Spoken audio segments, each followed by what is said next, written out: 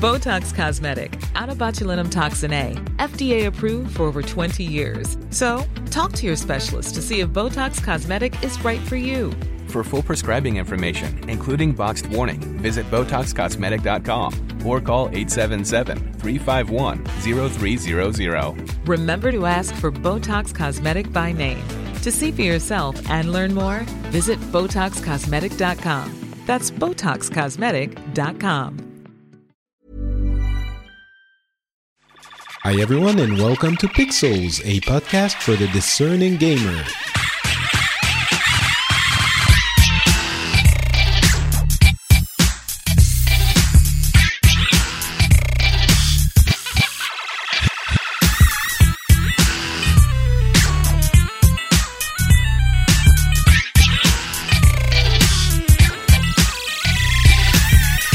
Hello everyone and welcome back to Pixels, a show where we talk about video games and we give you the whole entire world of gaming news in one easy to consume one-stop shop podcast. What more could you ask? Well, I'm going to tell you. First of all, well, it comes standard with it. It's me, Patrick Beja, your host. But the thing you could ask on top of that is Scott Johnson. And when I say on top of that, I mean that as not literally, okay? I don't want Scott on top of me. No. Nobody wants that. But it's like if this show was ice cream, I would be the sprinkles and hopefully not the lactose intolerance of the show. There's lactose intolerance baked into ice cream. And right. Being myself intolerant to many things, including casein, which is the protein of milk, I very much know what you're talking about. It's terrible. I can't eat ice cream. Yeah, it's a real bummer. I have a similar thing. You and I we're getting older, and when we were kids, we could put down whatever we needed to, but now not so much. It's fine. We have to embrace it, Patrick. You have to embrace the fact that one day we're going to have to eat mush and water, and that's it. That'll be the end. I'm not looking forward to that. However, what I am looking forward to is the fact that hopefully we'll still be able to play video games, and some of them might be games presented at Gamescom this year. Sure. A mush-fueled video game session is surely in the future for both of us. So what did you think of Gamescom? We're going to be talking about a bunch of stuff. We're going to be talking about No Man's Sky, which Scott apparently played 15 million hours of. And some PlayStation Slim rumors and some other things. But yeah, the first part is going to be Gamescom, and there's tons of stuff at Gamescom, and as usual, we're not going to be talking about everything, obviously. So if we forgot that one thing you really wanted us to talk about, sorry. But yeah, we're just going to be covering the things that caught our eyes. And, so what did you think of Gamescom in general? On the whole, this is going to be interesting because people who were there would disagree with me. But the view from over here was that it was not the most exciting of Gamescoms. That the stuff that was shown or talked about were things that we already knew about. Some news regarding betas and things that were coming for games that had previously been announced at E3 or otherwise. But this is an event where, normally Microsoft has a big keynote and a big presence at, and they were virtually nowhere at it. It was quiet on a lot of fronts, I felt like, except for Blizzard Entertainment seemed to almost have BlizzCon Junior, and not Junior by that much, like a pretty epic showing. It was interesting. Oh, sorry, go ahead. No, it just kind of showed that they are taking this event maybe more seriously than they ever have in the past, and that surprised me a little bit, and I was super impressed with what they did. Yeah, I think it's about, we'll get to Blizzard for sure. We are two giant Blizzard fanboys, so we're going to be talking about that for sure. But yeah, it was probably a light Gamescom. I think there was only one major thing that was announced, and that's Konami's new game, which we'll get to in a minute. Overall, Gamescom is always a place where you get to play the games that were announced at E3. That's traditionally the role of the conference in the year's schedule.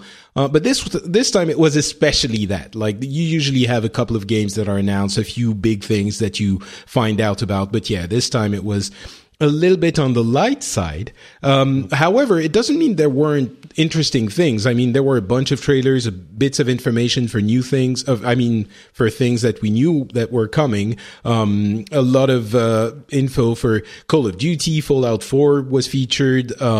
Sea of Thieves had a new trailer. Mafia 3, Final Fantasy 15 had a gigantic gameplay trailer, I guess. Not a trailer, but a gameplay video. Do you think that helped make up for the delay, or do you think that was let's dive into it, because everything we're going to reference, we're going to be wanting to talk about. But the first thing is Konami, which basically came back, I don't want to say from the dead, but they're in a really weird position now publicly as it relates to gamers and their fans. And they announced a game called Metal Gear Survive, which was unexpected, mainly because Konami seems to not care about games very much, or at least there was a lot of indication that they were getting away from gaming, even though they did protest that they were still very much involved in gaming. We've covered this at length. And Metal Gear Survive is in a especially weird place. It's a project that takes place in the game world, in the Metal Gear universe, between Ground Zeroes and the latest, and Phantom Pain. Or is it the other way around? I can never tell which one is which. Correct. Ground Zeroes was first. Yeah, you're right. There you go. And it's completely different. It's basically team survival against zombies, although there is some stealth involved in the thing. And the game might be cool, but they don't have Hideo Kojima, of course, who famously left the company a few months ago. And they are the murderers of existing franchises. So I don't think people are going to give this game an objective look, let's say. But what did you think of that trailer if you saw it? I think it looked interesting. I mean, it's impossible to see the future of any Metal Gear games without thinking about Kojima not being there anymore as its steward, and its creative force, and its father, really. So not having him there is just the elephant in the room, and it's very difficult to get past that. However, I think that they could prove everybody wrong and have something decent come out, and when it comes out, it could be even better than decent. It could be great, and maybe this is what people are looking for. But when you say the words to me that are survival and zombies, I'm not sure that gets the rest of the gaming world too excited, given that we are so saturated with such things currently. And, every day on Steam, there's a new survival game coming out. Every day on PSN, there's a new survival game coming out. And many of those survival games involve zombies of some sort. So it doesn't ring a bell. It doesn't ring the innovation bell very loudly.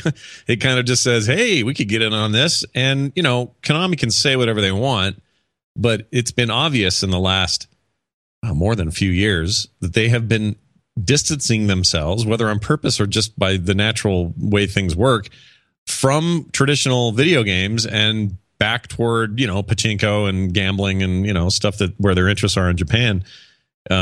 The fact that it's a Metal Gear game doesn't surprise me, because it's the only game, really the only game they've had, but also it's the only game that really makes them a ton of money right now. And Phantom Pain was a huge success. It did really, really well. And maybe that changed their minds. Maybe there was something that clicked where they went, oh, yeah, we still could do fine in this business, even if it was only 2 or 3 franchises that were succeeding. That's the generous view of it, I think. Yeah, probably. I want more out of them than we're going to ever probably get, and so I'm a little more generous than I should be. But it definitely seems like. I mean, this seems like an easy milking of the franchise, and maybe I'm looking at it and thinking, but you don't have Kojima anymore, so boo Konami. And I think for them to make a Metal Gear game without Kojima, they would need to make something fantastic to sort of disprove the naysayers, which are inevitably and naturally going to be looking at this game with a lot of severity. And this, from the one trailer, it might be wrong, but it looks like just an average game that anyone who is paying attention to it is going to be paying attention to, because it's Metal Gear. But yeah, it reminds me very much. Already, I'm being sort of harsh on it, but I mean, look, it's impossible to see it outside of that light. Like, we'll play it and we'll see, but until then, I think it's a fair criticism. And also, it smells like what Capcom has done with the Resident Evil franchise in a lot of ways. And I know they're trying to make a comeback with that new one and going into VR and all that, but whether 7 succeeds on its own merits or not, what a weird story past that is. And they're constantly putting out these weird, like, here's a third-person shooter, multiplayer-only computer game based in the Umbrella Corp whatever thing, and it starts to look like money milking in the worst way. And I think you are absolutely within your rights to have that feeling here, because I get the same. I guess it's on them to disprove us at this stage of the story of the series. But look, I'm a huge believer in open-mindedness about games, whatever they may be. Approach them as if they're fresh. But this is a case where you just cannot ignore the history of it or the direction. This is not a proper sequel. This is not an inspired new direction. Unlike, say, something like was it Revengeance? Yeah, Metal Gear Solid Revengeance. Yeah, that was a cool game. It was a very different game too, but it was really cool and had. Well, okay. To be fair, let me be the devil's advocate, the Konami's advocate. We have only seen a 2 minutes trailer. It might turn out that the game's awesome. Yeah, that's. I guess that's the point. We are absolutely going to have to wait and see, and it will be fascinating to follow it, because this will either be that moment where we go, yeah, you guys are dumb, way to go, you've killed it, or we go, dude, sweet, this is so good, I'm so glad they're still making it, and it's on them. It's totally on them. All right. So that was basically the only big announcement, as we said, the new thing. But there were a bunch of other things, including talking about zombies. Zombie mode is coming back to Call of Duty in Infinite Warfare, and they have a Zombies in Spaceland mode, which is a weird 80s take on the zombie mode with different actors that are going to voice the characters, including David Hasselhoff as a DJ, is my understanding. And I watched this trailer, and my feeling was, I can't believe how much I'm interested in Call of Duty Infinite Warfare. Every little bit of thing they do sort of gets me interested into it. Not hugely, but a lot more than I was in the previous iterations of the series, which was basically not at all. I'm not sure I'm going to have time to play it, but I look at all of this and I'm like, oh, that doesn't look half bad. So yeah, I'm kind of in the same boat. Weirdly, this should be kind of a shark jumping moment for them, where you're like, okay, guys, really, in space now is where we're at. But there's something about that move, and maybe it's because, generally speaking, shooters are making a shift back to the more fantastical and away from the ultra realistic, and maybe that's helping them. Games like Overwatch and other shooters are. Yeah, there's a lot of hero shooters, fast pace. Yeah, and they're all wacky guns and crazy abilities, and it's a throwback to more of like the Quake and Unreal days, and less of the the Counter-Strike / Call of Duty days. And so part of me is like, I'm okay with it because I think that's the general shift. So maybe that's why it's working for me. But bottom line is, I'm with you. Like, every time they show it, like, for example, I am way more interested in this as a shooter that I might pick up this fall versus the Battlefield World War I thing, Battlefield 1. Yeah. I'm far more interested in doing weird shit in space than I am even touching that. Riding on a horse in the desert. Yeah. Ask me 5-6 years ago, maybe my answer would have been very different. But right now, I'm kind of embracing the weird. I want them to go weird. Yeah, so the Hoff is definitely some way to do that. So there you go. Destiny Rise of Iron. We have a lot of details. It's not very Gamescom specific, but there's a lot of details that came out during that period. I don't think you got into Destiny, did you? I did a little when the Taken King stuff came out. That game got a lot better for me, but then I remember something else got more fun. Actually, you know what kind of happens is looty, grindy games where I'm grinding for loot and upgrading and stuff. They have this weird tendency to, and when we talk about No Man's Sky, or No Mansky as I like to call it, I have another story about this. But what those games do for me is they make me go, oh, I could really go for some Diablo right now. Like the game that inspired them to be the kind of games they are. And this is true of like Borderlands, like all these games. About halfway through. So that's why you jumped into season 7 of Diablo. Then it's because of No Man's Sky. Yeah, No Man's Sky got me in there. No Man's Sky did. This thing when I was playing Taken King, it just kept pushing me to go, I'm really in the mood for Diablo. Like Diablo has a really weird relationship with me, and other games that copy some of its systems to great success. I mean, people love Destiny. They end up just driving me back to Diablo. It's very weird. Yeah, it's understandable. But yeah, I mean, definitely the Taken King was, I think, a brilliant update to the game, and I couldn't shut up about it for 3 months, almost as much as I couldn't shut up about Overwatch for 5 months.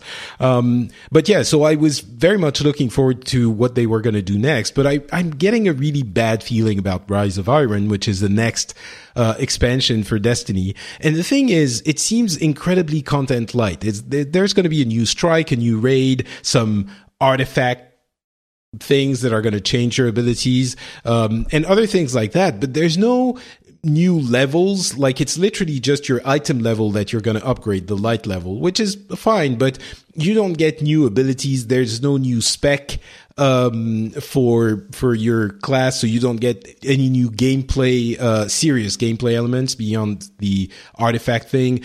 It feels to me like they were really hoping to have Destiny 2 done this year, and they realized they needed to bake it a little bit longer. Well, actually a year longer.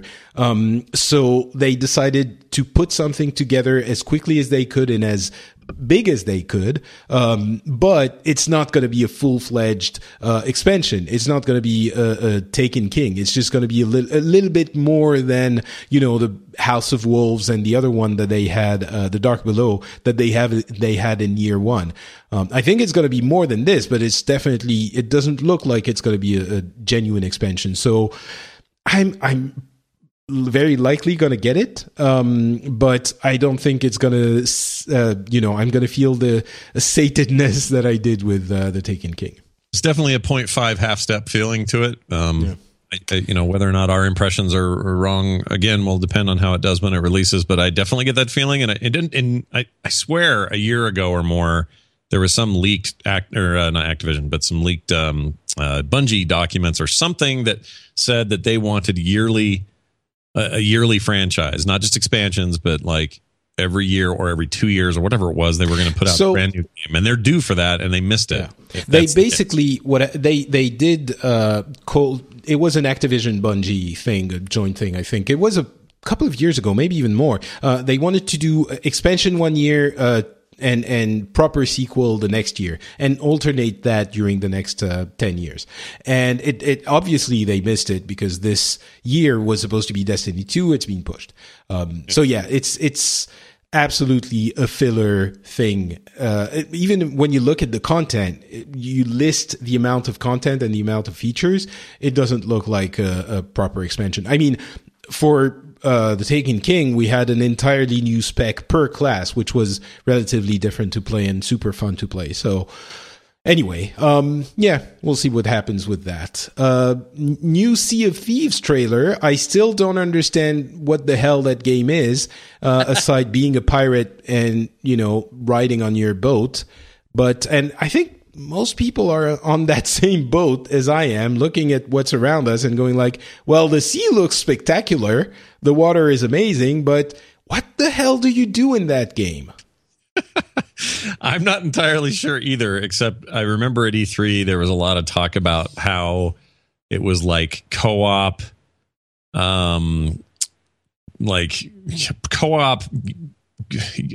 Pirate Town. Yeah, but it's almost like there's some survival. Okay, so take your kind of DayZ template, which everybody copies now. There's a million games like that. Even No Man's Sky is like that. Like with the big reveal about No Man's Sky, it's basically a survival game with a big universe. And by survival, I mean, gotta go gather plants, gotta go get the stuff, build the next thing. It's that kind of game. It's Minecraft at the core in a lot of ways. And this is supposed to be kind of that, but like, not like building blocks and simplistic, structures, but user generated content, and also like kind of a raiding game where you're, imagine in Warcraft how you always have raid nights or whatever, but in this game, you and your buddies are all running different parts of the ship and doing different things. This guy's firing cannons. This guy's got a gun. This guy's shooting a pistol and reloading, whatever. And you're raiding other camps and other pirates and stuff. But I don't know that the game makers themselves, I don't know that Rare's ever actually come out and said that that's what this is. I think they haven't really said. Well, that's what really worries me. If the developer, after how long has it been? 2 or 3 presentations of the game, still can't explain to the audience what the game is. It worries me. It's weird. Yeah. I mean, it's rare. So people have a lot of, speaking of a thing that's like Konami, where it's this hallowed name, right? But Rare's kind of been, nothing since Microsoft bought them, really. Yeah, Microsoft told them, now you go do those stupid Kinect games. That's what you do now. Like, that was a bad time for everybody. Do. Because there's, one of the greatest developers ever in console games, and so they kind of got pushed to the back. So this is their chance to come up front and say, yo, we're back. We got this rad thing. It is concerning, though, that they're not really talking about it. They're just showing some core stuff. The way it's described on the Wikipedia page is the game features user-generated content in which players have the ability to craft their custom stories by using in-game tools. The game will feature co-op gameplay and will be set in an open-world multiplayer environment. That is not a lot of detail. Yeah, that basically explains nothing. So. Yeah, that's every game currently available. So, I don't know. So talking about, was it Fallout 4? Yeah, sure. Let's do that. Why not? Fallout 4 Nuka World is going to be available August 30th. I couldn't get into Fallout 4. I played a little bit, but it's just, I don't know. It didn't grab me. You play any of the other ones? Has any of the other Fallouts been your thing at all? No, Fallout, no. I loved Skyrim, spent a lot of time in Skyrim, but that's about it. So maybe I'm not the target audience, but a lot of people do love Fallout, and Nuka World seems like, I'm not even sure it's like, it seems like a great, more Fallout, but I'm not an expert, so. Yeah, I like the game. I petered out, though. I played probably a lot more than you did, and I enjoy it, and I like the setting more than I do the game. So I'm a huge fan of, everyone knows Mad Max. My feeling about Mad Max and about just, post-apocalyptic wastelands is just kind of my gig. But I think the game is just so overloaded with itself that it ends up sucking a lot of the fun out of it. So I always kind of burn out on those. Yeah, actually, tell me more about this, because you're the first person that's telling me that they don't, love Fallout 4, so I don't feel like such an outcast person. I'll say I really like Fallout 4. I could never go as far as say that I love it, but I love Skyrim. Now, some would say, well, Scott, they're essentially the same kind of game with some of the same problems: big, unwieldy UIs, hard to deal with inventories. Like, you could make that argument, and absolutely you could. I don't know why the magic works in Skyrim and doesn't work here as much. Maybe future Elder Scrolls games won't even live up to that. I don't know, but the Fallout universe is maybe one of my favorite universes, but playing in that universe just feels slow, clunky, and kind of unwieldy.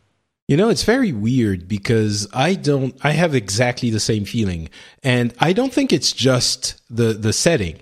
Obviously, I love the setting of Skyrim, and I love fantasy and high fantasy, but I also love dystopian, barren, desert, radiated Mad Max land, and I don't know why it doesn't work for me in Fallout. I think you're right. The game gets in the way of it, so you have to. I don't know. I mean, lots of people love it, and it was Game of the Year for a lot of people, and deservedly so. I understand the qualities of the game. I just don't understand why it's not. It feels like it's, again, getting in its own way, and the gameplay elements are a little bit unwieldy, and I don't know. I got into that house where I had to shoot all the zombies and get to the guys, and it felt like, I don't know. I have a hard time. You described a lot of those missions just now. It's one of the first ones, but it feels like it's as much work as it is enjoyment, and it felt like Skyrim was a little bit more enjoyment than work. That's a good way of putting it. Yeah, I think that's a fair way to say it. I've always said this, and people think I'm weird for saying it, but I'll say it again. So the game, they're getting a sequel this year. I just forgot the name of it. Bethesda also makes it. What shoot, that open world kind of Victorian era steampunk. The Arcane. Now you're freaking yes, Dishonored, unhonored. That's the way you remember it. All right, so Dishonored is correct. That I've always said that if the Fallout games played like Dishonored, or better yet, just take Dishonored and set it in the Fallout universe, that's a better video game. Like, that's a more fun game, because there is kind of a Fallout quality to Dishonored, but it doesn't get in its way. And I prefer the world of Fallout over the world of Dishonored. So let's just swap settings, and boom, Fallout becomes much more interesting. Now, there is a huge player base that would say, Scott, you're crazy. That is way too simplified. That is not the Fallout I love, and I understand that. But I'm telling you, I would play the hell out of a Dishonored style set of mechanics and sort of player kit and all of that stuff, but set in the Fallout universe. That would be a much more enjoyable game for me. All right, Mafia 3 saw a new trailer as well. Oh, by the way, that Nuka World thing, which we didn't really talk about, releases August 30th. So Fallout 4 heads, just go nuts.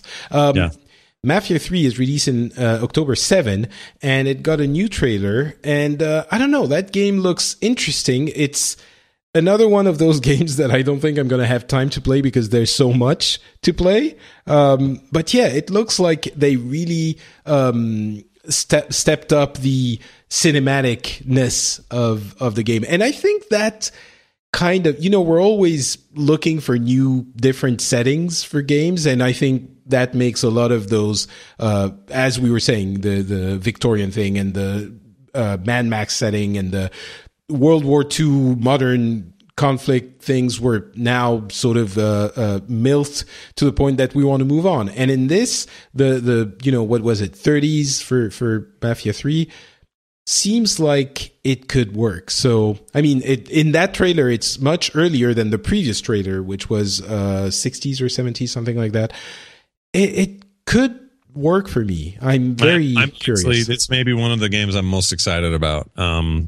I've said it before. The Mafia 2 is a pretty good game. Mafia 1 wasn't great. 2 is much, much better. And I feel like they're getting it right, certainly with the tone of 3. And setting it where they're setting it. The time frame's super interesting. It's one that you don't get to hear a lot about. I mean, I guess Goodfellas messed around with the 50s, 60s, and 70s, and it was sort of spanned that era. But usually your mafia stuff is like, it's the 1940s, see? What are you going to do with all that liquor if the boss man finds it, see? Like, that kind of stuff is fine, and I like that era, but we don't need it to all be that, Chicago crime family stuff. It can be other times, and this is definitely that one of those other times, and I'm personally very, very excited about Mafia 3. I think it looks great. Well, the answer to your dreams is October 7th. We also got lots of info about Final Fantasy 15. Well, basically the main thing is that it won't meet its release date, which, yeah, it's sad. But as I think was it last year or the year before already, has proven, we would all much rather games got delayed and came out properly than got rushed and were laden with lots of issues. This one here, the issue that was given, the reason that was given was basically they had so much change in the game, and to do that, the day one patch would have been enormous. And I'm sure a lot of people don't want to have to download. I'm sure it's not the only reason, but it's a good reason to delay something. If you have a day one patch that's going to be, 20 gigs, it's going to make a lot of people frustrated. And I'm sure there's still going to be a day one patch, but it won't be as huge. That being said, there was 15 minutes of gameplay that was released from basically what is going to be the gold version. And I skimmed through it, and I was way more excited about Final Fantasy 15, I would say 6 months ago, than I am now. Interesting. Okay. Yeah. It's weird, it's not getting me to that level of Final Fantasy, Square Enix gets it now. They have revamped the game in a way that makes sense for today. And maybe it's going to work out, but what I'm seeing feels like a half step between action and RPG, and not the right half step. It's sort of not getting the good parts of both worlds. And it's also, I can't get away from the weirdness and the awkwardness of the Japanese writing and the Japanese, tropes and images and imagery. And I think when it's in a game like Persona, which is set in Japan, it's fine. But when it tries to westernize itself, which it's not just Japanese high fantasy, it's so you see that they're trying to appeal to Western audience, and it feels incredibly awkward. And the voice acting is not great, and you can sense, maybe it's me because I know Japanese, but you can sense the translation in everything they're doing. Yeah. So I know that localization stuff is hard, but yeah, you can. It's pretty obvious. I don't know. I mean, I've never been a Final Fantasy guy in the first place, so whenever these come around, I always go, maybe this is the one I'm going to get into. And then I usually wait. And then my friends who are really into it will tell me, oh, no, this isn't the one to get. Or, yeah, you should, or whatever. The reason that this one has appealed to me is twofold. One, I think that new movie looks really interesting and I want to see it. I know it doesn't. It's coming out soon. Yeah, it's real soon. The reviews have been really good, too. People like it. It's supposed to be really impressive technically. But anyway, the other reason is these guys are driving around in a car, dude. Like, it's cars, dragons, and cars. Like, here's a car, here's a bunch of dragons, here's a giant weirdo thing from space. It doesn't bother me. And it doesn't bother me at all. That's why I'm interested. Oh, okay. I want that kind of weird. That's the level of weird I want. What I don't want is Japanese. Like, I don't like Japanese games that are RPGs where they try to be like a traditional Western high fantasy RPG. Looks wise and stuff. And I'm not saying Final Fantasy does that. They kind of waffle back and forth on their aesthetic. I like that they're embracing this like weird fantasy cyber future where there's a bunch of dudes in a car driving around and then fighting big ass stuff. That's really cool to me. But I cannot get that game until I know if people like you who have a history with these games like it or not. Because I can't invest myself into a game that big and that gnarly if it's not great. Just not going to do it. Yeah, I think it's also on the let's wait for reviews for me on the buy list, but yeah, not instant buy. Mm-hmm. A game that might be an instant buy for you, since you live in a part of the US where I understand this happens all the time, is Farming Simulator 17. Yeah. No. I just I put the trailer here because in the notes, because Farming Simulator, for people who don't know, it is incredibly successful. And it's literally what it says. It's a farming simulator. It lets you, buy different machines and trucks and farm animals. Like, the big upgrade to Farming Simulator 17, the big new feature is that you have pigs that you can, buy and breed and stuff like that. And you water your crops and you use fertilizer, and it's like, it seems really well done. Like, graphically, it's great. It's very complex. You have, infrastructure, transportation infrastructure important for the game. And I just don't understand. It's, as I said, it's usually successful. I'm just not sure who plays it. Yeah, it's very popular and it's super weird. So I have this game. I don't know what this says about me, but I have a game called Forklift Simulator 2. And apparently there's a VR version of that was showcased at Gamescom. So, oh my Lord, really? Okay, I didn't see that. That sounds awesome. So I have it on iOS and I have it on Steam, and it's literally what it sounds like. You're in this like big empty sort of warehouse area, and it says, "Oh, over here's the thing you got to go pick up with your forklift." So you drive over there, you pick it up, and then it gives you a destination. Go put them over here, and it's an endless loop of that. Just constantly picking stuff up and moving it somewhere else. And I love that game. And I have a theory that that's why these farming sim games are so popular, because there's something about the accomplishment of the tasks that are given you that is in themselves satisfying. And there are probably a lot of other examples you could look at. Harvest Moon makes you do a bit of that. Certainly the new Stardew Valley game is a lot like this. But I think games that give you simple tasks and lets you complete them in a way that isn't frustrating are weirdly addicting. And I think that's what some people even like about No Man's Sky, because that game is nothing but the same 8 things you do in a row every time you go to a planet and then go to the next planet. And there's something weirdly satisfying for a lot of people, not everyone. But I'm not surprised. That game's done really well, and I don't think it's that shocking. I think the idea of running your own farm and accomplishing something in this virtual world is there's something enchanting there. Yeah. I tried the 14 or 15 version of it on the 3DS. So maybe 3DS is not the best platform to experience that game, but it's to the level that I'd be curious to try it out just to see what it is. But there was a fantastic troll at Gamescom. I'm just going to mention it because it's so funny. There was a giant poster that was basically showing the letters Half-Life 3 with a little bit of text under it. And it was a German publication saying Half-Life, 3 editors who played the game and tell you what they thought back, 10 years later or 20 years later. I thought that was funny. Yeah, that's pretty. Another troll is the South Park. Did you see this? No. The accessory? No? Okay. No. Let me find the name of that accessory that Ubisoft developed for South Park, The Fractured Butthole. It's called the Nauseous Rift.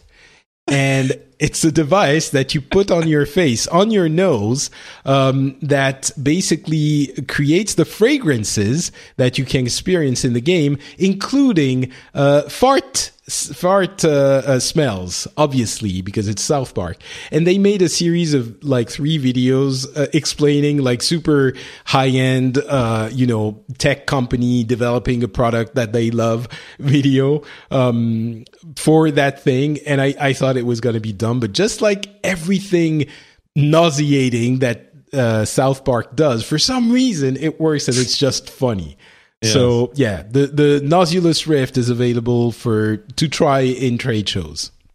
Wow, that's amazing. I had no idea that was an actual thing. Yeah, it actually works. It's not just they're not going to sell it, unfortunately, but the videos are just Google Nauseous Rift and you'll have a couple of laughs. That first game, real good. I actually have high hopes for that game. I think it's going to be good. Yeah, it's looking pretty good for sure. Yeah. The awards, we're going to talk more about maybe a little bit more quickly about the rest of Gamescom, but the awards were awarded, and the best game of the show is Legend of Zelda Breath of the Wild. So people seem to like it. Yeah. Yeah, that game continues to be high on my radar as well. And there's one thing I wanted to ask you about this, actually. It's a good not transition, but just a small offshoot point. This is designed to be a launch title for the NX, whatever that is. And they haven't confirmed it, but yeah. Well, they haven't, but that's been the talk. And if that's true... Oh, wait, yes, they have confirmed it. They confirmed it? Sorry. Okay.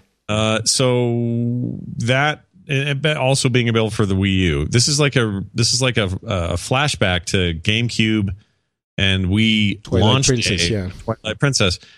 I would have thought they'd learned something about that. That seemed like a bad move. Then didn't sell well, was confusing. There was market weird stuff going on. Why are they doing that again? Because as little as the GameCube had sold, the Wii U has sold a fraction of that. No one cares if it comes out on Wii U or not. No one cares. It sold so little, it's not going to matter at all. What matters is that they want to sell the NX. And a lot of people are going to buy the NX only for that game, and I'm sure for the other games that are going to come out on that new platform. But if they were to put it out on NX, it would be a wasted 5 years of development. They can't just release it on that console. It's impossible. That's why. I mean, they're going to do it. But but not exclusively on the Wii U. Did I say NX? Yeah, sorry. Sure. Yeah. That'd be a huge mistake, obviously. Yeah, exactly. But so your argument would be that they shouldn't release it on Wii U? Yeah, they should just straight up. I mean, that would be a betraying of the trust of people who have bought the Wii U. They can't do that either.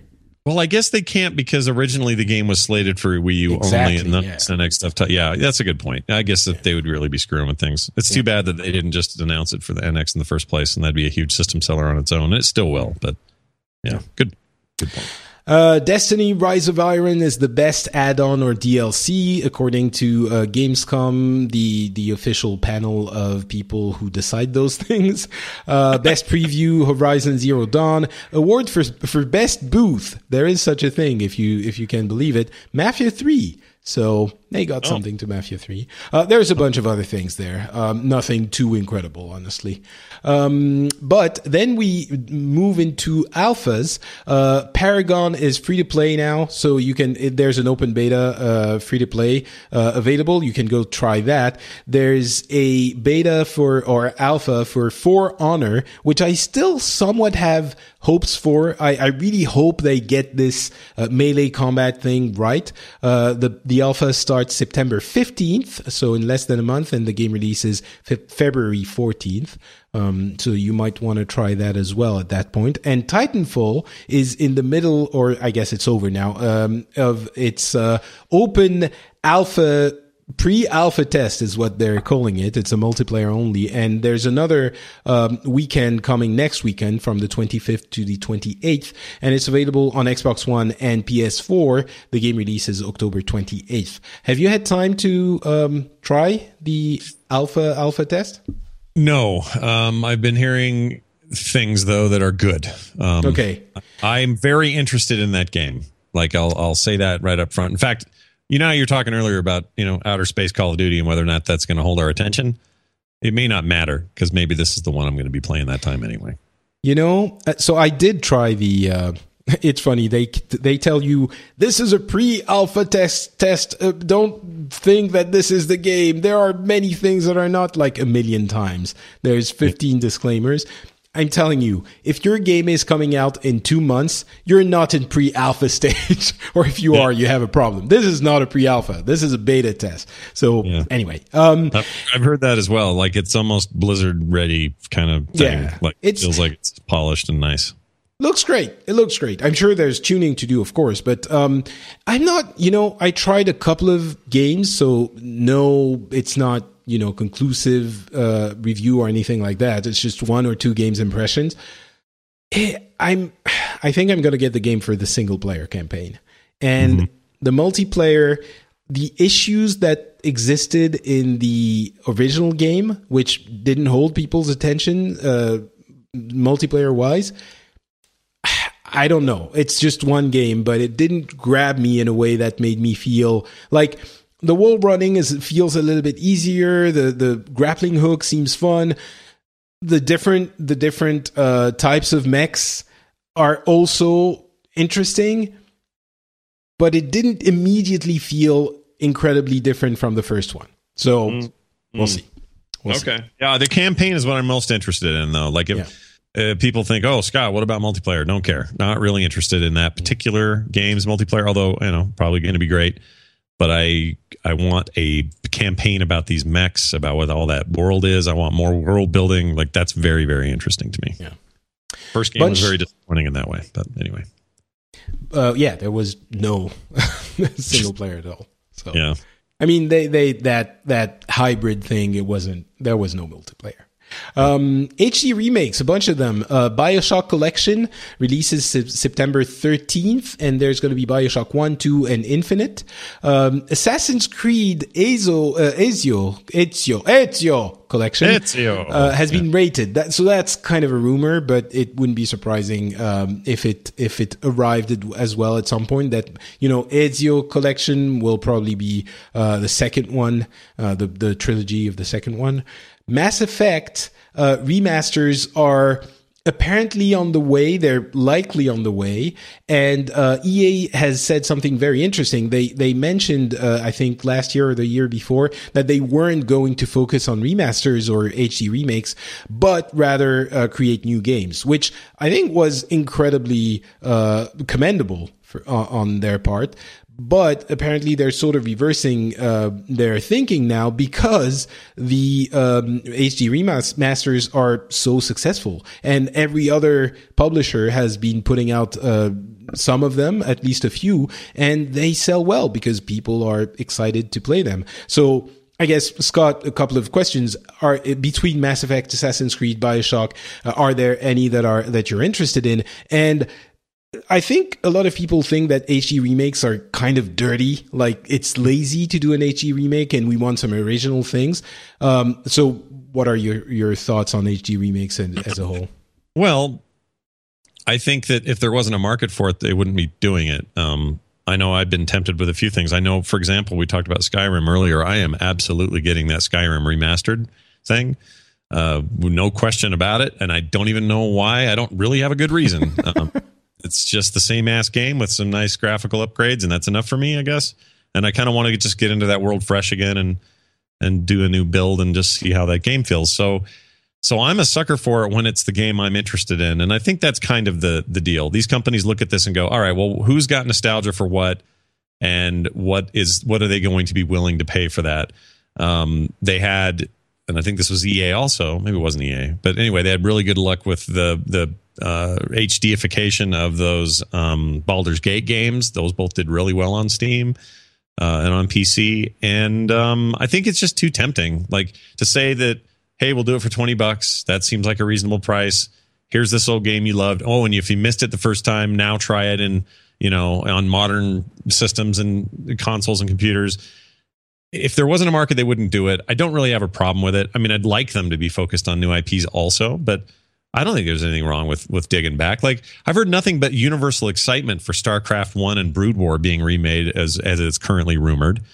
If that's true, then why is that any different than any of these other things? I think that sometimes we give some companies a pass for it and others not because we have fond feelings for the game we're talking about.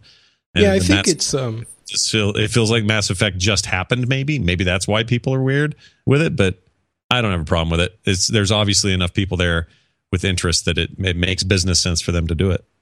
I think there's definitely something to these past 15 years, 10 years have been incredibly prolific games-wise. There are so many more games that there were before that it's very easy to miss a few major ones. So of course there are going to be the people who love them who might want to go and buy them again, but there are also people who missed them on the PlayStation 2 or PlayStation 3 or Xbox 360 obviously, and who might think, you know what? I missed it back then. Everyone says it's awesome. I'm going to play it now. Not everyone can play the 50 awesome, incredible games that come out during the year. Or let's even say, there are 10 must-play games during the year. Not everyone's going to have time to play all of those. And it's been very common that there were 10 games you could easily spend your money and time on if you were so inclined. So I think that's one factor. And the other thing is, I'm with you, Scott. If that's not the only thing they do, it's like movies. A lot of people complain about remakes for movies. And if that was the only thing Hollywood ever did, yes, it would be frustrating. But it's not. There are new movies all the time. There are new games all the time. There are new franchises all the time. And if they do both, I don't see why we should be, poo-pooing one of those, especially when some of the games deserve it. And certainly games like BioShock 1 deserves to be, shown in its best light or maybe replayed for some people. Assassin's Creed was pretty good, the second series, or Assassin's 2 trilogy. Mass Effect, for sure. I loved the first one. Yeah, why not? I don't have any problem with it. And also, players that get upset, I think they have a sneaking feeling, and I think this is just misplaced, but I think they feel like, oh, well, if they're putting resources into making a redo or a HDification of an existing game from 5-6 years ago, that means that those same people who are doing that work would otherwise be building some hot new franchise. And I don't think that's the case. You're not really talking about, you're talking about some advanced porting, really, is all that's going on here. So there might be some engine tweaking. There might be some stuff to build assets out so that they scale well to HD or whatever the changes or tweaks have to be. But we're not talking about full game development. A lot of this stuff is just carrying those things forward. And I think people are conflating that game is the same. Those jobs are being filled by people who would otherwise be creating the next great game. And I don't think that's the same people. So first of all of those games are available on PC, and all consoles today are basically PC architecture. So the porting is relatively easy, not super easy, but I'm sure it takes some work, but it's not like maybe another side of this is the company would be spending is spending money on this instead of on some new franchises, and it doesn't hold up. It's like a burger joint is going to sell you some fries because you can buy both, or different people are going to buy the different products. You're not going to stop making burgers because you're making fries. So right. They're just trying to make money, and if they spend $1 million remaking Mass Effect, they're going to be making $1 million dollars. Let's say $2 million revenue, $1 million in their pockets. They're going to spend that money, and then they're also going to spend $10 million or way more doing a new franchise. Why not? Yeah, no, I totally agree. It's just gamers get weird, and I don't know why. I know people who complain about this stuff and buy them anyway. Yeah, people get weird generally, but I don't know, for whatever reason that crowd's a little more amplified. But I know people who are complaining about this very thing and are going to buy them anyway. Yeah, probably. So, I know it for a fact, and that doesn't make any sense to me. So I think it's much ado about nothing. If these weren't making money, they wouldn't do them.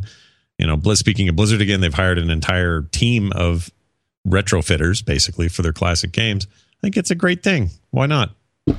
Well, it's time again for Patrick's Fighting Game Corner. We don't have a jingle for that. Never mind. Should, though. Patrick's 100-hand slap. No. There you go. Well, one thing's for sure. When I look at you, I certainly want to slap people. But yeah, exactly. Street Fighter V is getting more rage quitting penalties, so that's good because people still rage quit on that game because my suspicion is that the netcode doesn't allow the system to know who quit the game, and I think that's why it took so long for them to do this. It's that they just know the game ended. They don't know who interrupted it, which is ridiculously dumb as design. We don't have confirmation, but it's the only explanation I can think of which would explain why it took so long. But more importantly, the daily missions quests are arriving in September, so you'll be able to earn more money like that. But I'm wondering if it's not too late for that game. Tekken 7 has Li Chaolan that was revealed. It's going to be coming out. We just got a leak for end of February 2017 for the release of that game on consoles. So I'm looking forward to that. We're getting Harley Quinn and Deadshot in Injustice 2. That game was fun. It was wacky and weird, but I'm not sure I want the second one, especially after that movie. You know what's funny is we were talking about this on Rally Point. The sales numbers for Street Fighter V are about 1.5 million between PlayStation and PC combined, whereas a game like Mortal Kombat X or even the Injustice games were in like the 10 to 12 million range of games sold. Wow. And yeah, like it's so weird because Street Fighter, without a doubt, is considered to be the pinnacle of the competitive scene. That's where everybody wants to. That's it is. Where the big focus is. It is the competitive scene, and there's tournaments and little stuff, but nobody's playing hardcore competitive Mortal Kombat. Yet the sales numbers don't reflect. It's just a weird dichotomy. It's because Mortal Kombat is kind of like Injustice. You play it most people are going to buy it, play it a few times with their friends and scream and, be disgusted at the fatalities. And for Injustice, you're like, oh my God, I can't believe Superman punched you into the sun. Oh my God, that's so insane. And it's funny, but you don't play it for a long time. Street Fighter, you play it for a really long time if you're into it. And there's no question that they botched Street Fighter V. It's appalling what they did with that game that had so much potential because they put it out too early and it wasn't cooked for competitive scene reasons, actually, which is incredibly frustrating. But so that happened. And King of Fighters is also coming out in like tomorrow for you guys in the US and in a couple of days for us in Europe. What's your take on that weird Pokken thing, that Pokemon Tekken thing? Oh, Pokken Tournament? That's old. I don't care about Pokemon, and that game doesn't really look like it's anything other than Pokemon's. There's a lot of talk. There's a lot of talk about it rising in the ranks of competitive play, and really? People. Yeah, it's already sold more than Street Fighter V. So everything has sold more than Street Fighter V. I think they were aiming for like 3 million and they sold 1 or something like that. I can't remember. I had the numbers at some point, but it was a ridiculous target miss like that. But so yeah, King of Fighters getting good reviews. I'm very happy about that. I'm going to be getting it. Obviously, I've talked about it a lot. It is incredibly. It makes me incredibly happy that SNK is managing to come back out of the darkness. Hopefully they will sell that game enough that they can make another one and that they can do something about the graphics. But yeah. And so what about Injustice 2? Are you actually what I want to ask is what did you think of Suicide Squad? That's my question. I still haven't seen that movie. Okay. My kids saw it and liked it. They didn't love it, but they thought it was okay. Okay, I think you need to talk to your kids, Scott. I mean, they basically said, look, Dad, it's not like the 13% or whatever it is on Rotten Tomatoes. It's not that bad, but it's not great, they said. So they're under no illusions that it was a good movie. I think they just were lightly entertained. But that kind of made it, all the horrible reviews and friends like you who were like, dude, this is garbage, has made me not all that motivated to catch a viewing. So I'll probably not end up seeing that till, video or Netflix or something. That, yeah, probably. I'd be curious to hear what you thought of it once you've seen it. But so the game, I have a feeling that it was fun for the first one. I'm wondering if they can make it, the same fun is going to work a second time. Because the game was, as a fighting game, was somewhat weak, and there wasn't as much fun in it as there is in Mortal Kombat. So maybe they've expanded on it, but it's also pretty weird to see Harley Quinn, hit Superman with a baseball bat and that working. But have that be effective. Yeah. Yeah. But I mean, they tried to explain that with the weird super virus or whatever the crap was going on in the first game. Yeah, of course they did, but it was dumb though. It never worked for. Yeah. But I mean, the game was fun. It's fine. And Harley Quinn is an amazing character and I really like her, so but anyway. Yeah, it has its fans. It'll do fine.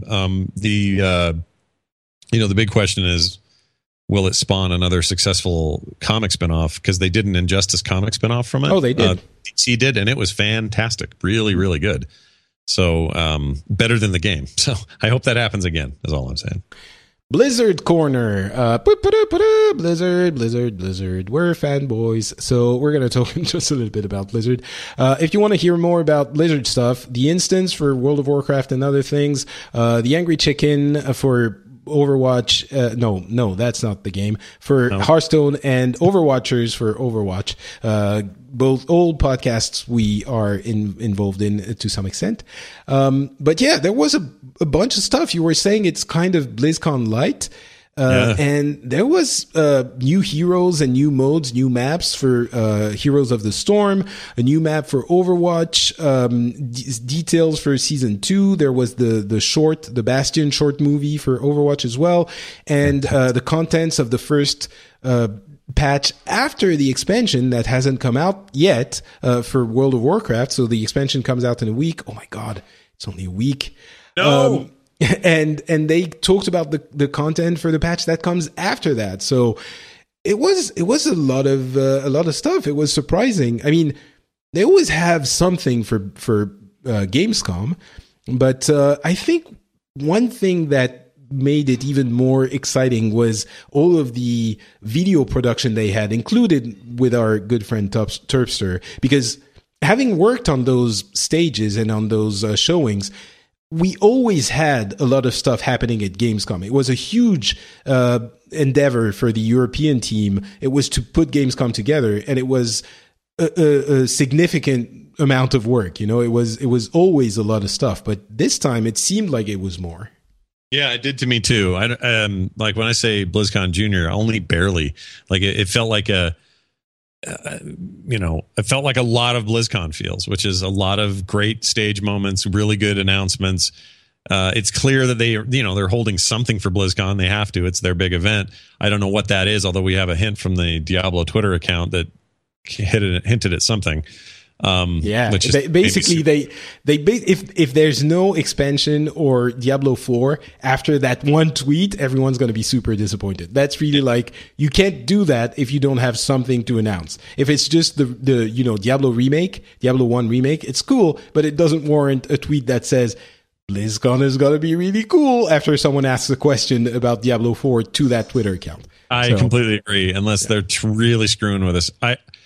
I have a theory. Well, I haven't talked about this theory, so I'll just say it quickly and then people can stew on it. But I have a theory that this isn't about a proper expansion or even a new game. I think that whatever comes next for Diablo is about extending the life of it in the way that they do their other games now. It will be tweaked engine, upgraded graphics, some new classes and characters, but Diablo will continue to be a thing that just is there and grows. But that would be an expansion, though. They would have to... Would it though? Does it have to be? Can it be run like an MMO in a way? Can't they just put out stuff? I guess they still have expansions for their MMO. So I'm niggling with words here a little bit, but and also MMOs you pay to play on a regular basis. Sure. Yeah. But see, they've already kind of been doing that, is my point. Like every season is a ton of new content, in some cases drastically new content. Kanai's Cube was no small thing. They put whole new zones in, like they're putting enough all that stuff, and that's all been free. None of that cost. Yeah, but I'd argue this is content that gives stuff to do to the people who are still playing. It's not stuff that brings back people who have stopped playing. And for something to warrant everyone's interest, I think it would be something that at least brings people back. But I suspect you're right about that. But I suspect we're going to be surprised by a different direction, and it may not even be one I can think of. But I think that we're going to see a move away from the old model, which is new game expansion, 7 more years, new game expand. I don't think they're going to do that anymore. I think so. Basically, what you're saying is they're gonna do Diablo Infinite, and it's going to be in space. I'm in. Now you've got me. But yeah, so lots of stuff at Gamescom, and the Bastion short. I mean, oh my god, so good. I almost cried. Patrick Baycock crying. What the heck? I can't even picture that. It was basically. I mentioned it on the instance, but I was incredibly surprised at how amazing a company that makes video games is at making emotional short movies. As I said that on that show, they've always done badass stuff, and I think it's probably easy to do badass. I mean, it's easier to do badass than to do emotional. And they've done badass video intros for a very long time. And they've done that very well with technical expertise unrivaled and, fight scenes and stuff that looked like you wanted to play the game. But they haven't done emotion, or at least to that extent, as they have with Overwatch and with the intro and with this short specifically. And it's like small features of animation, and I saw a tweet go by saying every freeze frame from that video is a wallpaper for your desktop. It's so beautiful, and it's really nice. Amazing. Even the war torn bits. I said this on the show and on the instance, so I don't necessarily want to repeat it here. People want to hear me go deep on that, they can, but even since we did that episode, I keep hearing from like actual war veterans who have just praised this thing for being on point and tone perfect for what it means to feel a sense of PTSD or have that kind of, you've seen some terrible stuff and now you're supposed to just get along in normal society again, and how that stuff can set you off, and how sounds and smells and sights can put you in a weird place. And they all talk about how they feel like that was handled with, like, somebody there knew and just handled it with real respect. And that's something you don't normally get out of your video game short film work or whatever. It is awesome. It is so good. I can't wait for whatever's next. They've got more that they're working on. I've seen more Bastion in the game since then. It has this funny effect of like, he's not so bad. He's sweet now. I'm going to play him more. And he is all over the damn place. Everybody's using that skin with the dirt on him when they get the plays of the game. Like, it's super funny to see that effect in the game in the last week or so. But yeah, it's really something special. They're killing it. There was also the first major tournament organized by ESL and sponsored by Blizzard. It was $100,000 for Overwatch, and I watched a bunch of it. And I actually had my wife also watch the finals, and I think both for me and definitely for her, it was really hard to follow. And I've played that game for hundreds of hours, and I enjoyed it, but I acknowledged, and even me, and I've tweeted this, and I've had responses from players who know the game as well. I didn't follow it. I didn't understand what was happening, and it's super hard to follow. And there are 12 people doing important things at the same time, and I don't know if they can do it, with different tools for the broadcasters, or if they can, use. I suggested something that they sometimes do in other tournaments, including Valve, I believe, for the International a couple of years ago, a noob stream, where for this, they would have more static cameras, overhead cameras, and maybe people explaining what's happening to noobs that would be annoying to pro players. I think I would go watch that stream, because it was first person with 12 people at the same time is super, super hard to follow. Yeah, you know a lot about the game, and even you were. And the casters are lost. Like we interviewed a caster on Rally Point who expressed this exact problem. And so apparently Blizzard has had open meetings with casters and with people that they would have there doing color commentary to say, we want to build what you guys want out of the tools, so that this is a better game to watch and not just play. And so it seems to me that Blizzard's very interested in doing that. I wish more of that stuff was out now. But they could learn a thing or two from Valve. Valve's client for CSGO is all kinds of versatile when it comes to this stuff. Static cameras, overhead views, tactical overlays, like all these abilities to see what's happening, who's putting out what damage and when. Like there's a real opportunity here for Blizzard to make that a much more transparent thing, and not just the chaos it looks like right now. And I'll bet they do, but in typical fashion, they're just slow with it. Yeah, for sure. I mean, I'm sure we're going to see an observer mode revamp patch at some point. But CSGO has the advantage that at some point during the game, you only have a few players left. And at that point, the tension is easier to feel.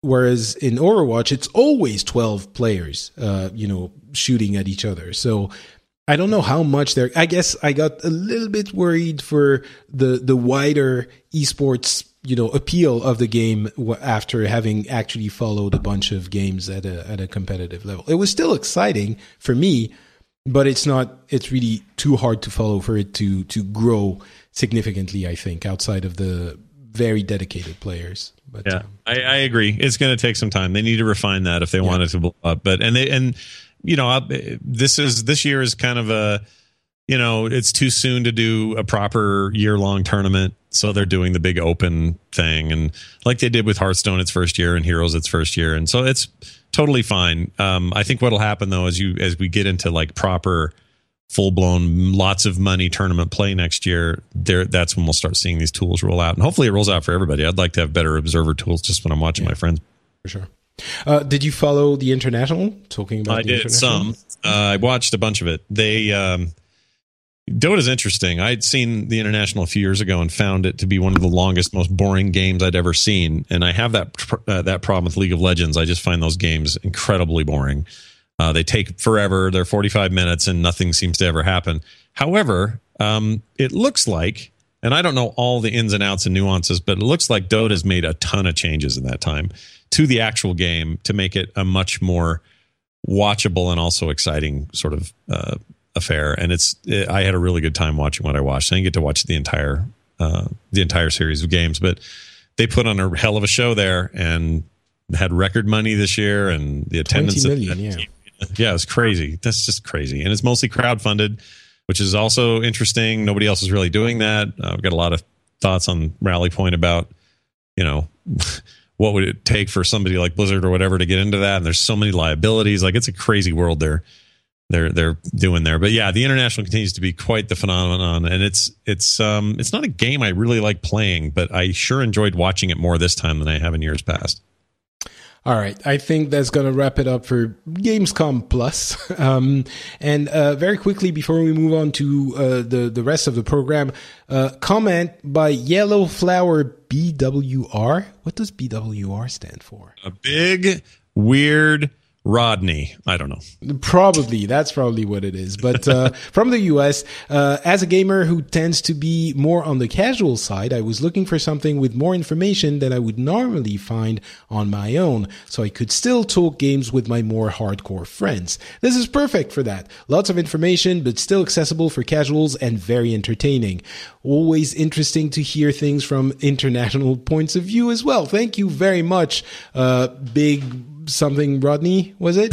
Yellow Flower. Thank you very much for that comment. If you too wish to give us a hand, well, you can go leave comments or just, tweet about the show or Facebook or social media in general. That always helps. Thank you. Yeah, especially these rad ones where I'm guesting on here. Those are the best. Yeah, they're really good.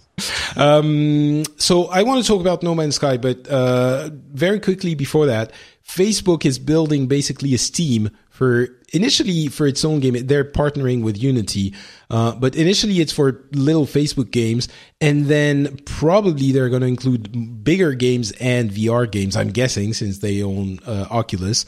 That very small for the moment, but it could become a significant force in the gaming world. So that's one to follow relatively closely.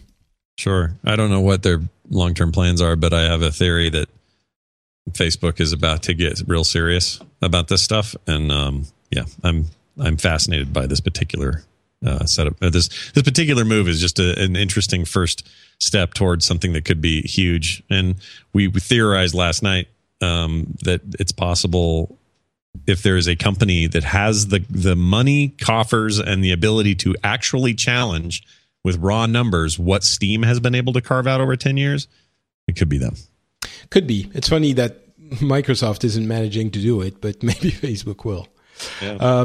PlayStation 4 Slim is real. It was just leaked and then confirmed by Eurogamer. They basically saw an actual unit. It's obviously a little bit smaller, as you would expect, and it could be revealed on September 7th with the PlayStation Neo. Apparently, Sony is going to have a big reveal in New York for both of those devices. So yeah, the 7th, I believe. That same as Apple Day. It's going to be a big, crazy day that day, or at least we think Apple that day. But by the way, PS4 Slim sounds like a great rapper name. I just wanted to mention that. Doesn't it? PS4 Slim, take the stage, drop the mic, son. I think you're just, first of all, that didn't sound right. And second of all, it's just Slim Shady. That's the only reason. Oh, that's why? Okay. Xbox Slim, does it? No, maybe not. Actually, maybe there is something to PS4. Something about the PS, the initials and a number, and just so making it up. What would PS stand for a rapper? Player sauce 1, player sauce 4, Slim, Petty Steve. Oh, okay. There you go. No, maybe not. All right. PlayStation Now is coming to PC. PlayStation Now is game streaming. Video, like game streaming. You stream the video and they have a bunch of PlayStation 3 games and a bunch of other things. And Microsoft just bought a game streaming platform called Beam. So it's happening, people. I mean, it's already there, but I think this is a really interesting move. We're seeing the possibility to see some PlayStation games on the PC, and obviously it's not going to compete with the PlayStation 4 right now, especially with the new model, and the same with the Microsoft Scorpio that's going to come out in a year or so. But I think down the line, maybe a couple of 3, 4, 5 years from now, it could become something even more even more used, and actually playing some games, not all of them, but paying for a Netflix of games rather than buying a $400 console that you have to upgrade every few years. We're not there yet. I remember if you would have asked me in 1998, the idea of that's how I would get my video entertainment is pay a subscription and I wouldn't care about having discs anymore, I would have said, you're crazy. Like, that sounds like a crazy idea. We're never going to be there. Well, guess what? We're there, and I am completely in on that. So I am not going to poo-poo this idea. I think one day we will find a way to that will make sense. All the bandwidth will be right. The reliability will be right. Everything about it will be right. and we won't have to make big compromises. And when that day comes, then that will make perfect sense. Certainly, we're not there yet. The bigger thing, though, is I hope this PlayStation tech will allow people to stream both directions. I want to be able to stream PC games out to my PlayStation on the television as much or more than I would the other direction. And I think Microsoft's plan is similar. And in fact, can't you do that now? I don't have an Xbox One, so I don't know this for sure. But I think you can, or if you can't, then you probably can soon. I'm fairly sure you kind of can. I know you can play your Xbox games on the PC. That's already the case, but there's no reason why you can't do the other way around. I hope the reverse is true as well, because that's a very valuable thing. And given Sony's install base, that could be really good for them. So I hope they. NVIDIA has announced the GTX 1000 series for laptops, which are apparently almost as powerful as the desktop series, which I'll wait and actually, for me to see it myself before I believe it. But that could be, the thing is, you're probably going to have a power brick the size of your laptop if you want to power that kind of chip on your laptop. But why not? If you want a gaming laptop, then there you go. Yep. And Intel is getting in on the virtual reality headset game. They have the Project Alloy, which, everyone's in on VR, and Intel is one more. Cool. Yeah, and they're claiming this is mixed reality, so it will. Yeah, so I don't even know what that means. It's I think it's going to mean in the initial goings, these first few years of people who are claiming to have quote unquote mixed reality headsets, we are going to see a lot of half-assery on both sides. It's going to be master of AR and VR at the same time, and they have cameras to show you what's in front of you. Yeah, and you can switch back and forth. Some things would be all VR, some things would be a mix, some would be all AR.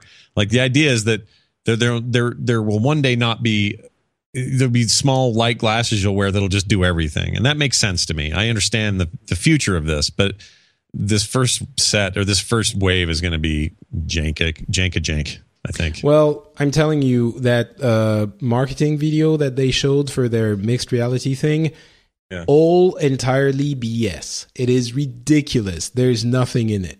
Yep. So I believe those videos as much as I believe the Magic Leap ones, although I've heard some people who've used Magic Leap that claim that it's dang close, but I don't buy any of that crap till I see it on my head. No, but I mean Magic Leap maybe, but the mixed reality thing that Intel is showing, you watch the video, it is nothing new. It's either AR or VR, and that's it. That's already, we already have all of this. So it's significant because it's Intel getting in on that game. And wireless, which is an important note for that thing.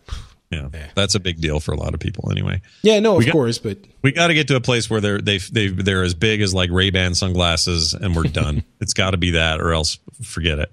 I think it's going to be to a place where it's like Mad Max goggles very quickly, but getting it down to actual sunglasses, that's going to be way far out. Yeah, if you guys could hurry up on that before we get to actual Mad Max times, that'd be great. That would be awesome. No Man's Sky.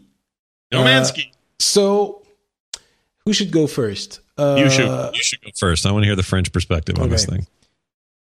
I think this game, basically the one question that everyone's been asking about No Man's Sky is it actually a game? Like, is it a full price game with gameplay elements? Is it fun to play? And I think that really doesn't matter. I don't think that's that's not the question that is going to make or break that thing that is No Man's Sky. I really think that the important part of No Man's Sky is the fact that we are getting a sort of accessible and incredibly wide and large and explorable sort of galaxy simulator.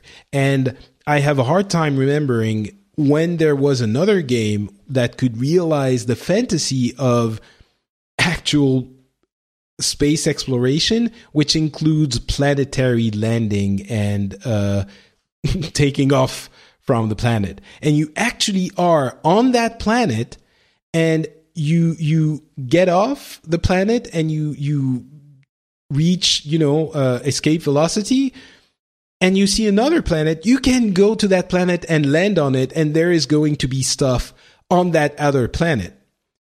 Yeah. Now, is that other planet interesting? No, it isn't. It's probably for all of the procedural designing of the entire galaxy, you still have to have, it can't be completely random because you have to have on each planet enough material that you can refuel your ship if for some reason you get stranded there. Because if you can't refuel, then it's not very fun. You're just on that planet forever and you're dead. There are, a certain number of species on each planet. You have some outposts and you have, the reality is a large part of the value of that experience. I'm even reluctant to call it a game. It is a game, but it's more on the experience side than on the game side. A lot of the value of that thing is the joy of discovery and exploration. If that is not something that in itself, if you don't look at the different systems in the galaxy and think, oh my God, that's a lot of stuff, and I want to go there, then you're not going to enjoy the game for sure. There is very little else in that thing, but that already, the fact that you can, the very initial fantasy that they were selling us, no matter how, there's a lot of debate about what they promised, what they didn't do. That's game development. Shut up. It's just, that's the way it goes. And you didn't have to buy it, day one without actually seeing the reviews. If you did, it's your fault. But the fact that you can take off from a planet and leave and turn around and see the curvature of that planet and then go into space and go to another one, that is the fantasy that got all of us excited initially, and it is delivered. And that is the fact that this exists is what's important about this game. This game should exist. This experience should exist. Whether or not it's a good game is maybe an important question, but a very different one. And it doesn't matter all that much to me. But I'm not sure how comfortable I am with all this agreeing I'm doing with you today, because I agree with your assessment completely. I've put 30 plus hours into the game. I think I might be done with it. And here's why. That's a good chunk of time, though. It's a good chunk of time. Most games, you don't get near that time out of it. So it's not like I didn't get my money's worth. But there is a point where I started to realize that I was doing the same 8 basic tasks to get to where I wanted to go. And then you start to realize, oh, okay, well, the terraforming on these planets might all be different every time. But these plants are the same. They're colored different. That formation's the same. It's colored different. These pyres and pillars are the same. They're just colored or textured different. These creatures are, weirdly spore-like. And that one looked like a penis. That one looks like a horse. Like, what's that one? I don't know. Penis horse. Like, there's always these combinations. But for the most part, big, majestic dinosaurs and stuff like the original trailers, they're not. And you start to realize, okay, well, these are a little samey. Then you realize that every camp is kind of the same. It's either a pod with an upgrade to your inventory, which, by the way, good Lord, the inventory in this game is the worst. Well, that's the whole game. Inventory management is half the game. Which is kind of a bummer. And just because I don't like that kind of thing. I'm sure some people love that. I'm not a fan of messing with inventory. It's like the old, like the first Resident Evil was like the worst Tetris inventory game ever made. But anyway, so once you start to see that, there really isn't what's being procedurally generated are the planets themselves, the foliage, the growths, the animals, and the stuff on the planets are all kind of assets that are just being randomly placed and perhaps colorized. And when you get to that point at about 30 hours in, you realize there's really not a point really anymore. So you kind of just drift. And for me, I kind of just have drifted away from it a little bit after that, putting that much time into it. That being said, Patrick is 100% right. And listen, there's enough here for people to play forever. If they just want to keep playing it, they can go and go and go and go. But everything I've seen and read means you're going to go to, it doesn't matter how many planets outside of my 30 hours, I'm going to essentially be presented with the same sorts of things. Same kinds of aliens, same weird monoliths, same outposts that have been abandoned, a couple of abandoned ships. I'm going to go to space stations where they're weirdly empty with just a couple of doors in them. It's always going to be the same. And that's slightly disappointing because I think what was sold in this game in our minds, and again, it's mostly our minds doing this, but our minds went, oh, it's always different everywhere. Gone are the shackles of we have to have a finite number of assets in a video game, and you're just going to see them all again and again. In a shooter, that red barrel you blew up is the same red barrel you're going to see on the final level. This was supposed to be more than that, or at least that's what we had in our heads. And it's not really. I mean, I think it's a huge technological jump, especially for a small indie team of 11 people or whatever. I think it's incredible. And that sense of leaving a planet's atmosphere, entering a star system, taking out a couple asteroids, maybe fighting a guy on your way in, and then landing on the moon of a planet, mining it for its power, getting out of there and flying to the planet it's orbiting, and realizing these are all standalone ecosystems with their own like weather patterns and mountainous regions and flat plains and deserts and lush greens and all this is overwhelmingly rad. But it doesn't carry that. How do I put this? That feeling doesn't continue because at some point you've seen it all, even though it's impossible to see it all, if that makes sense. Well, no, it makes complete sense because you have, 5 quintillion or 13 quintillion planets. But if it's 13 quintillion times, or, a quintillion times 13 different configurations, then it's really not 13 quintillion. It's you have seen all of it. And 30 hours is basically it managed to pull the curtain over your eyes for 30 hours, and then you started seeing behind it. But that's already pretty impressive.